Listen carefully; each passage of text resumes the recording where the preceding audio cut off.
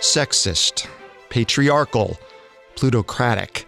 These are just a few terms that describe life in 18th and 19th century England. A time when women had few opportunities, when they were raised to become wives or spinsters, subservient to their husbands in every sense, and considered little more than property. But even at a time when phrases like female author were an oxymoron, there were some women who refused to accept the status quo. Instead, they confronted a patriarchal system and proved that not only were they intellectual equals of men, but that even without the same opportunities, they could write masterpieces. Of those women, none were more significant than Mary Wollstonecraft and Mary Shelley.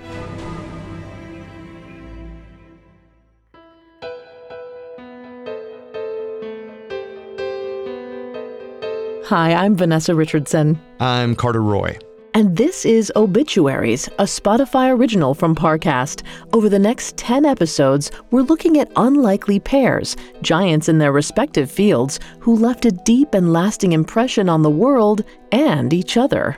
Some of these pairs considered themselves allies, some partners, and some bitter rivals. But in every case, their legacies are inextricably intertwined. We'll look at their lives side by side to see how their paths converged, how they impacted one another's fates, and ultimately, how they were remembered. In this episode, we'll explore the lives of Mary Wollstonecraft and her daughter, Mary Shelley, two women who overcame nearly insurmountable obstacles to publish some of the most seminal literary works of their era. Unfortunately, Wollstonecraft died just days after her daughter was born, but although they never knew each other, they undeniably influenced each other's legacies. We are going to look at Wollstonecraft and Shelley's careers side by side to see how their lives mirrored one another and how, despite the generational gap, they both found themselves fighting against the same cultural forces. We'll have all of that and more coming up. Stay with us. Elevate every morning with Tommy John's Second Skin underwear.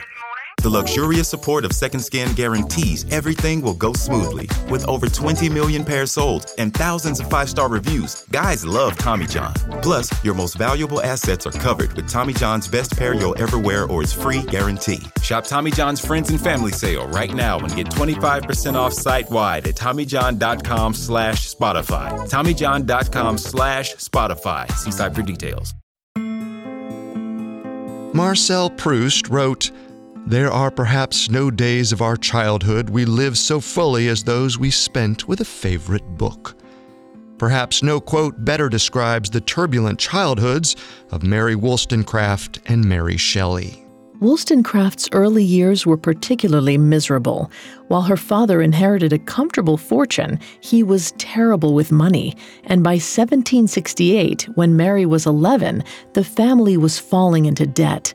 In response, Wollstonecraft's father turned to the bottle and became increasingly violent and belligerent. On numerous occasions, Mary would sleep outside her mother's bedroom door in an attempt to stop the beatings that had become commonplace. Unsurprisingly, Wollstonecraft's mother grew depressed and withdrawn. In her mother's emotional absence, little Mary was forced to raise and look after her younger sisters, sacrificing her own childhood in the process. But there was a bright spot during Wollstonecraft's childhood, her friendships with Jane Arden and Fanny Blood. These girls were lucky enough to have parents who nurtured and encouraged them, and did the same for Wollstonecraft whenever she was over. Fanny Blood was perhaps the person who had the most profound impact on Wollstonecraft's life. Before meeting Blood, Wollstonecraft was resigned to a fate not unlike her mother's, becoming a wife and mother, or else a spinster tasked with caring for her parents in their old age. Blood, however, instilled in Wollstonecraft that she was capable of so much more. Blood and Wollstonecraft were both intellectually gifted, and those gifts truly blossomed in each other's company. They spent hours laying about the Blood house and gardens, writing fiction and prose, reading and studying everything from philosophy to foreign languages. In Fanny Blood, Wollstonecraft could confide her family troubles, her distant mother and alcoholic father. And in Wollstonecraft, Blood found a like-minded young woman in whom she could confide the struggles they both faced because of their gender. Essentially, the two became mentors for one another. Nowhere did this mentorship yield more dramatic results than in their debates on the roles of women. That women could only be wives, mothers, and caretakers. That women were too sensitive and delicate to accomplish anything else. That they were prisoners of their irrational emotions, and that they were less intelligent and capable than men. To young Wollstonecraft and Blood, these ideas felt wrong. Here they were, learning after all, and they were surely as smart as any boy. These doubts were fed by the debates they overheard at Jane Austen's house. Her father was a progressive philosopher who often held lectures in salons at his home, where guests openly disparaged the rigid ideals of the day. Instead, they embraced non-traditional relationships, atheism, and the pursuit of pleasure and intellectual enlightenment. Wollstonecraft and Blood, however, took these ideas a step further and applied them specifically to women. In their own spirited debates, they came to the conclusion that women were severely limited in the roles placed upon them by a patriarchal society. They agreed that non-traditional relationships and the pursuit of pleasure were noble goals, but what they believed most was that women were men's intellectual equals. They simply weren't given the same educational opportunities. Even when it came to relatively privileged girls like themselves. But at least they had it better than young women of limited means, for whom educational opportunities were virtually non-existent. Together, the friends vowed to devote their lives to the pursuit of women's education and equality. They just had to come up with a plan for how to do it. Curled in their favorite nooks and crannies around the Blood estate, the pair formulated a plan to create a school and commune for women and girls, a place where women could live, work, and support one another financially, emotionally, and intellectually, since few, if any, men were willing to do so. And in 1784, they put their plan into action. Unfortunately, just a year after their school opened its doors, Blood died in childbirth. Wollstonecraft was there by her side when she passed. At that moment, she vowed to carry on her friend's legacy and prove her intellectual worth no matter how much difficulty she faced. Soon after Blood's death, their school was facing financial difficulties and was forced to close. But Wollstonecraft didn't let this weaken her resolve. Instead, she started writing her first published work, a pamphlet called Thoughts on the Education of Daughters. As she embarked on her literary career, Wollstonecraft would face even more obstacles and disappointments than either she or Blood could have imagined. But she would leave behind a legacy that would have undoubtedly made her friend proud. She would also leave behind a little girl with her own crosses to bear. Let's now take a look at the early life of the other Mary, Wollstonecraft's daughter, Mary Shelley. The two women's childhoods were marked by both differences and striking similarities. Mary Shelley was born in 1797, 12 years after Fanny Blood's death. Although by this time Wollstonecraft had survived an abusive childhood and a tumultuous career, she didn't survive childbirth. Wollstonecraft died just 10 days after her daughter was born. Perhaps the greatest tragedy of her life and her daughter's is that the two never got the chance to know each other. Still, despite this inauspicious beginning, Mary Shelley's childhood was, in many ways, a full one. Her father, William Godwin, was an author, intellectual, and publisher. Unlike Wollstonecraft's father, by all accounts, he was loving and supportive. And he honored Wollstonecraft's belief in the importance of educating women. He made sure his daughter was exposed to the greatest authors and intellectuals of the day, and from a young age, Mary Shelley was a voracious reader. But of all the books she inhaled during her childhood, the works she revisited again and again were those of her late mother. Shelley understood that her mother had been a literary giant. She would spend hours seated beneath Wollstonecraft's portrait, poring over her works on equality, empowerment, and education. Her devotion to her mother was so intense that she would compare each and every one of their physical features and keep a list of all the similarities. This somewhat obsessive interest was tied to an agonizing sense of guilt. Shelley felt responsible for her mother's death. But if the thought of her mother was the most difficult part of Shelley's childhood, it was also extremely motivating. In a sense, the ideal of Mary Wollstonecraft would play the same role for Shelley that Fanny Blood did in Wollstonecraft's early life. It encouraged young Shelley to pursue intellectual opportunities, not only to carry on her mother's legacy, but also to prove that her death wasn't in vain, just as Mary Wollstonecraft had done in service of Fanny Blood. And although it was a tremendously heavy burden, from an even younger age than her mother, Mary Shelley also vowed to dedicate her life to writing and women's rights and education. The younger Mary was lucky enough to have the support of her intellectual father when it came to most of her ambitions. But if there was one distinct similarity between William Godwin and Wollstonecraft's father, it was the fact that both of them were constantly in debt. Godwin was always borrowing money to pay off his creditors and often forced to accept handouts from friends to sustain his business. One such friend was the poet Percy Shelley, who was the product of a wealthy British family. Shelley was a frequent guest at Godwin's literary salons, and like the others in attendance, was considered a political and intellectual radical. His financial largesse stemmed from his respect for Godwin, but he also had other, less noble motivations. In March 1814, 22-year-old Shelley met 16-year-old Mary, then Godwin, and was immediately smitten. Unfortunately, he was also married with a young daughter. Nonetheless, the two began a clandestine courtship, couched as an effort to extricate William Godwin from debt. In July of that year, the couple gave up all pretense of keeping the relationship a secret and eloped. They decided to embark on a journey throughout Europe along with Claire Clairmont, Mary Shelley's half-sister. It was during this trek that her life would change immeasurably.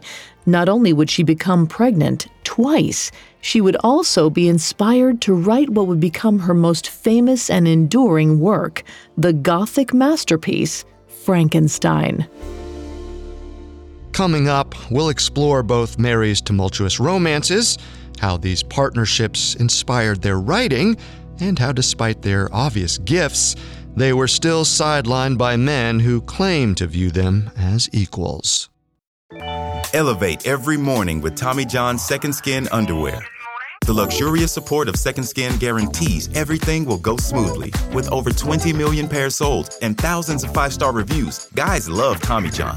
Plus, your most valuable assets are covered with Tommy John's best pair you'll ever wear or its free guarantee. Shop Tommy John's Friends and Family Sale right now and get 25% off site-wide at TommyJohn.com/Spotify. TommyJohn.com/Spotify. See site for details. Now back to the story. By their early 20s, Mary Wollstonecraft and her daughter Mary Shelley had both endured tumultuous childhoods and left home young to pursue writing and love, respectively. But when Shelley left her father's home, she had the physical and emotional support of her new husband, Percy Shelley, and her half-sister, Claire. When Wollstonecraft left to forge her destiny, she was on her own. In 1780, long before the birth of her children, Mary Wollstonecraft moved to central London to devote herself to writing full-time. And seemingly without help from anyone, she was able to land a position working for a progressive publisher named Joseph Johnson. In this capacity, Wollstonecraft taught herself German and French and began translating prominent foreign works into English. She also dabbled in literary criticism for one of her boss's periodicals. But her time and attention weren't limited to writing. Much as she had during her childhood, she spent time among like-minded intellectuals and scholars, including Henry Fuseli, with whom she started a tumultuous, passionate affair. Wollstonecraft was enamored with Fuseli's intellect and charm, but there was just one problem. He was married. Being the progressive woman she was, and having cultivated ideas about non-traditional relationships in her youth, Wollstonecraft proposed an idea that she felt was appropriate, albeit unconventional. They could all live together as a throuple. Fuseli's wife, however, refused and forced her husband and Wollstonecraft to end their relationship. For Wollstonecraft, it was a stinging rebuke. But rejection didn't follow Wollstonecraft everywhere she went. In fact, it was during this time that she published her first major work and became recognized in literary circles throughout Europe. The French Revolution had begun in 1789, just before Wollstonecraft struck out on her own in London, and with it came numerous treatises on human and civil rights.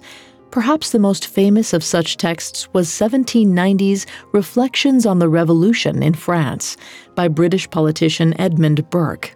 In Reflections, Burke essentially defended the patriarchal class system and argued that only certain people with upper-class pedigree were qualified to lead. Many progressive thinkers of the day condemned Burke's treatise, but it was Wollstonecraft who put her condemnation on paper. In fact, she spent an entire month composing her rebuttal, called A Vindication of the Rights of Men, in a letter to the Right Honorable Edmund Burke, occasioned by his reflections on the Revolution in France. In Vindication, Wollstonecraft argued against Burke's notion of hereditary privilege and suggested that humans are capable of overcoming the conditions into which they're born, using her own situation as a primary example.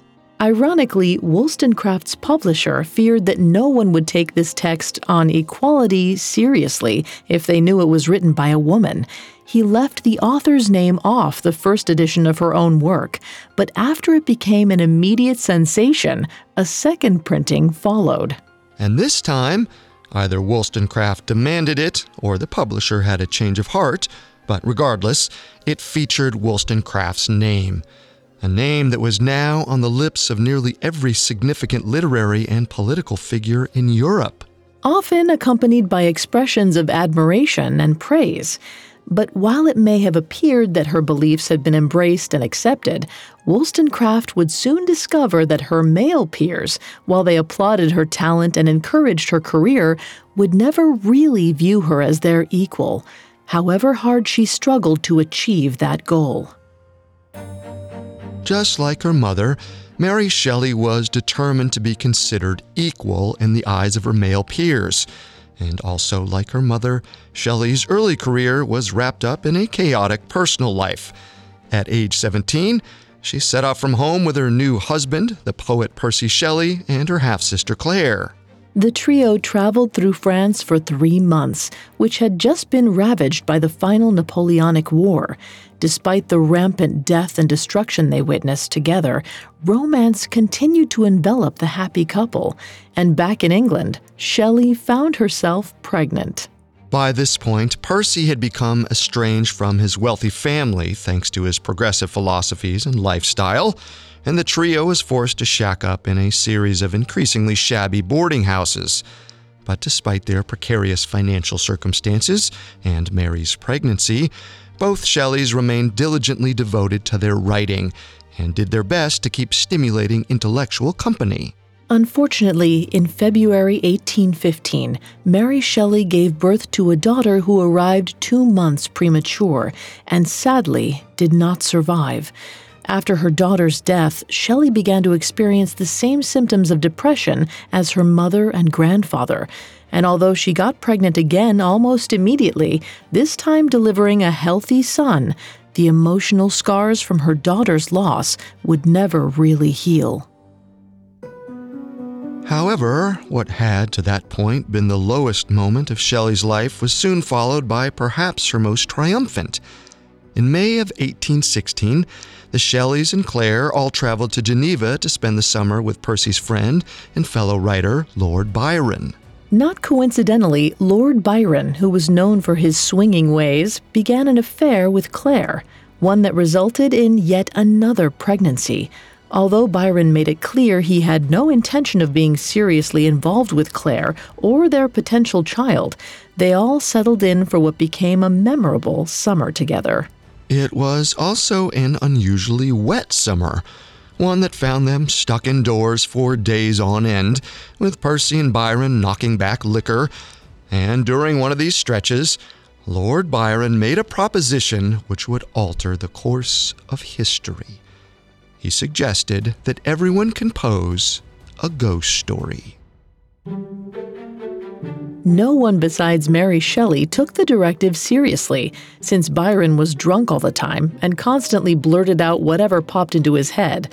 But Shelley saw her chance. She was determined to prove that she was an intellectual equal to any man, including her husband and host, and for several days she agonized over the flippant assignment, until one night, half asleep, she came up with the idea for Frankenstein.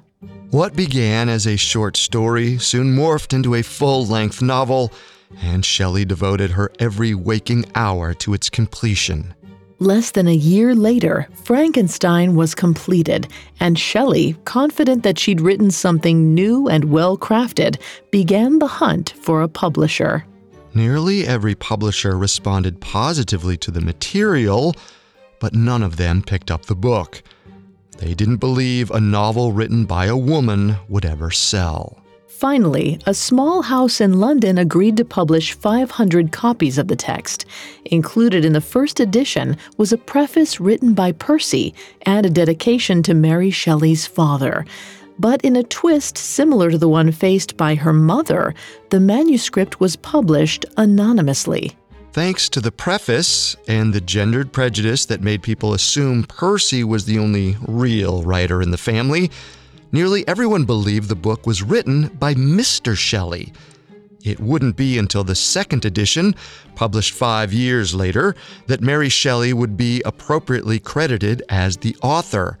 By this time, the first printing had long since sold out, and the text had even been adapted into a successful stage version. But the indignity of having their names left off the first printings of their respective masterpieces wasn't the only injustice Mary Shelley and her mother would suffer.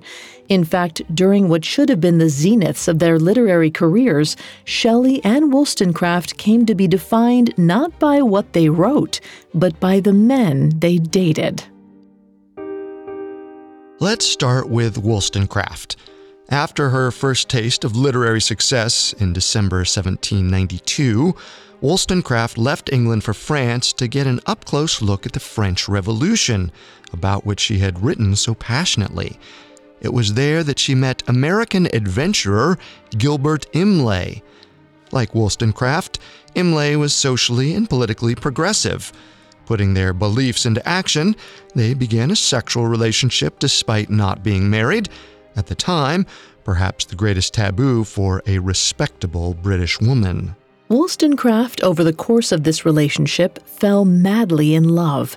Unfortunately, to Imlay, their union was nothing more than a fling resulting in a pregnancy that led to the birth of Wollstonecraft's first child, Fanny Imlay, named after her old friend Fanny Blood.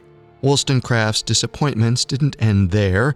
She soon discovered that the French were only paying lip service to the notion of equality. The revolutionaries who overthrew the French monarchy had no intention of granting equal rights to women. Instead, they were pursuing a form of government and society that honored the rights of men, while still more or less ignoring women or treating them as second-class citizens. For Wollstonecraft, this was crushing, and it was followed by an even more shattering blow. In 1794, shortly after Fanny's birth, Imlay left Wollstonecraft in Paris. He no longer wanted anything to do with their daughter or Wollstonecraft, who he deemed too domestic and controlling. Devastated by Imlay's response, Mary attempted suicide by overdosing on a liquid opiate called laudanum. Luckily, she was unsuccessful and ironically rescued by Imlay himself. Perhaps that's what motivated her to try winning him back a second time, but when that failed, she once again attempted suicide, this time by jumping into the River Thames during a rainstorm. Once again, she was rescued, but this time by a stranger. Imlay's rejection would continue to haunt Mary for the rest of her life, and the troubled relationship and subsequent suicide attempts would undoubtedly have a profound effect upon her daughter.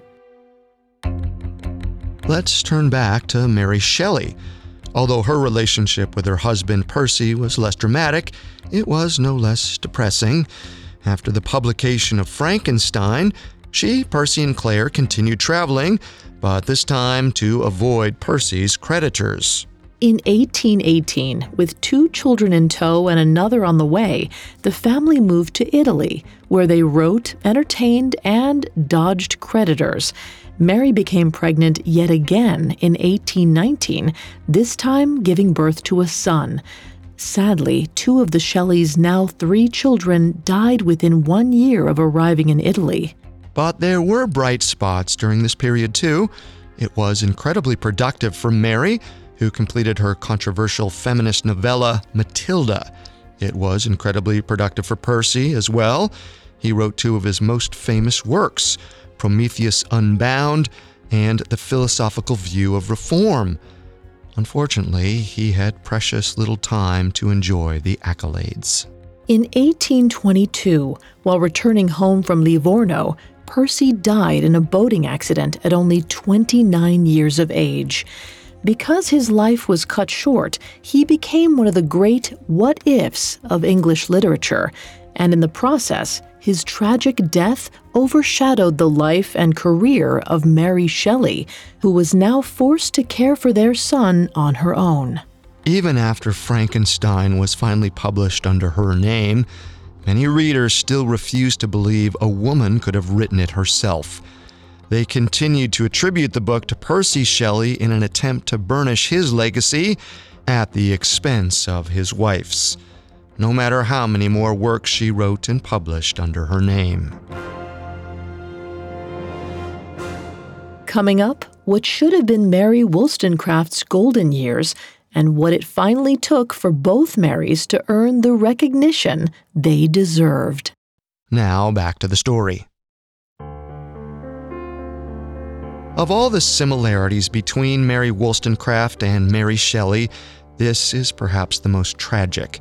Both were often overshadowed by the men they married. After returning to London with her daughter Fanny, Wollstonecraft met the philosopher William Godwin at the home of their mutual publisher. The two developed a friendship and admiration that slowly deepened into love.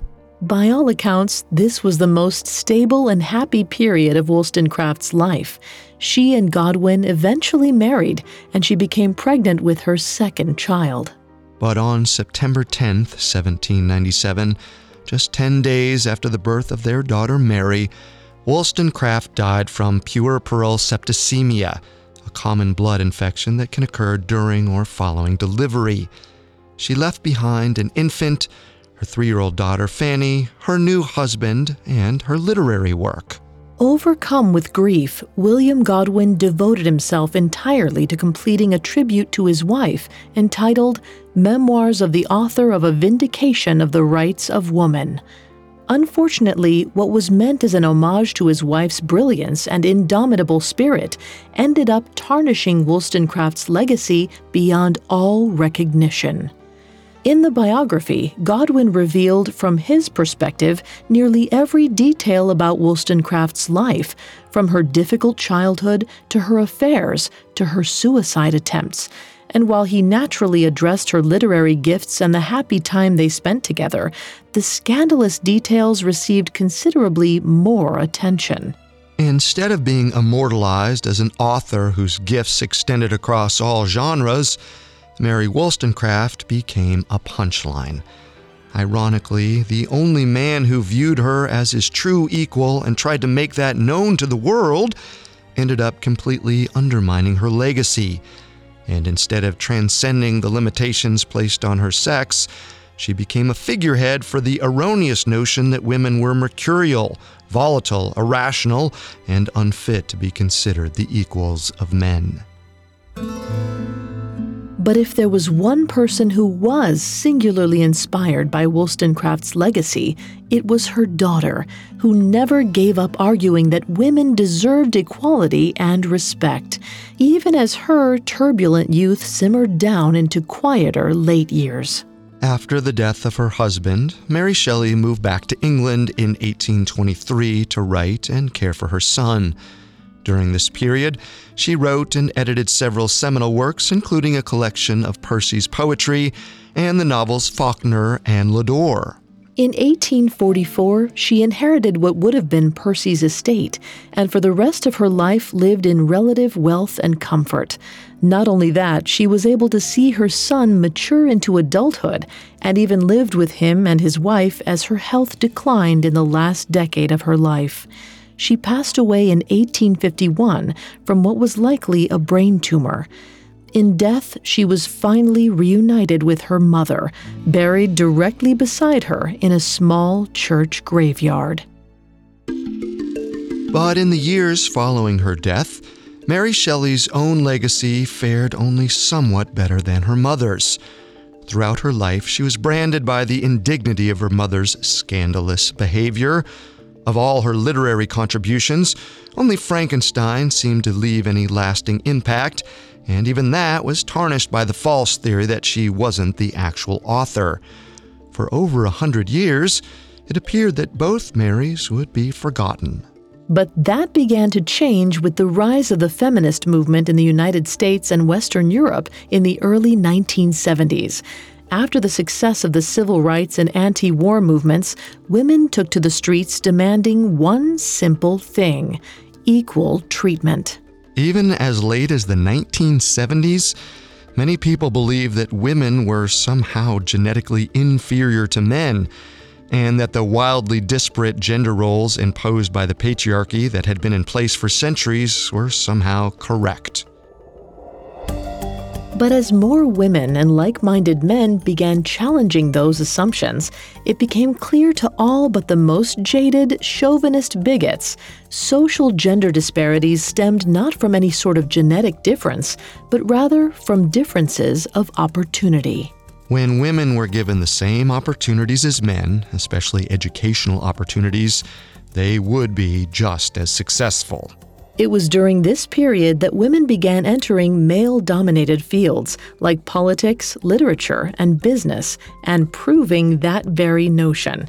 A notion that had been championed by Wollstonecraft 200 years earlier.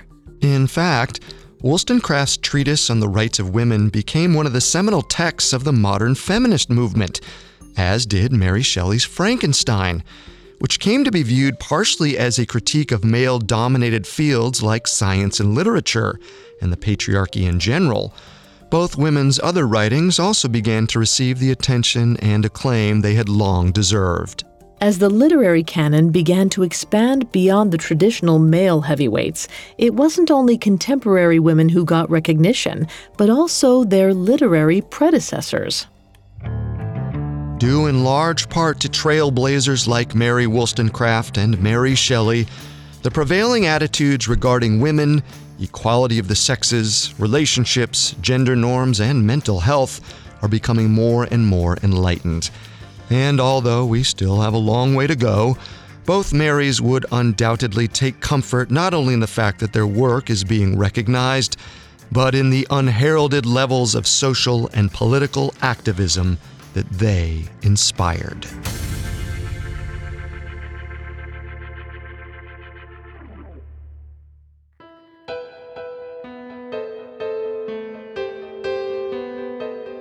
Thanks for listening. You can find all episodes of Obituaries and all other Spotify originals from Parcast for free on Spotify.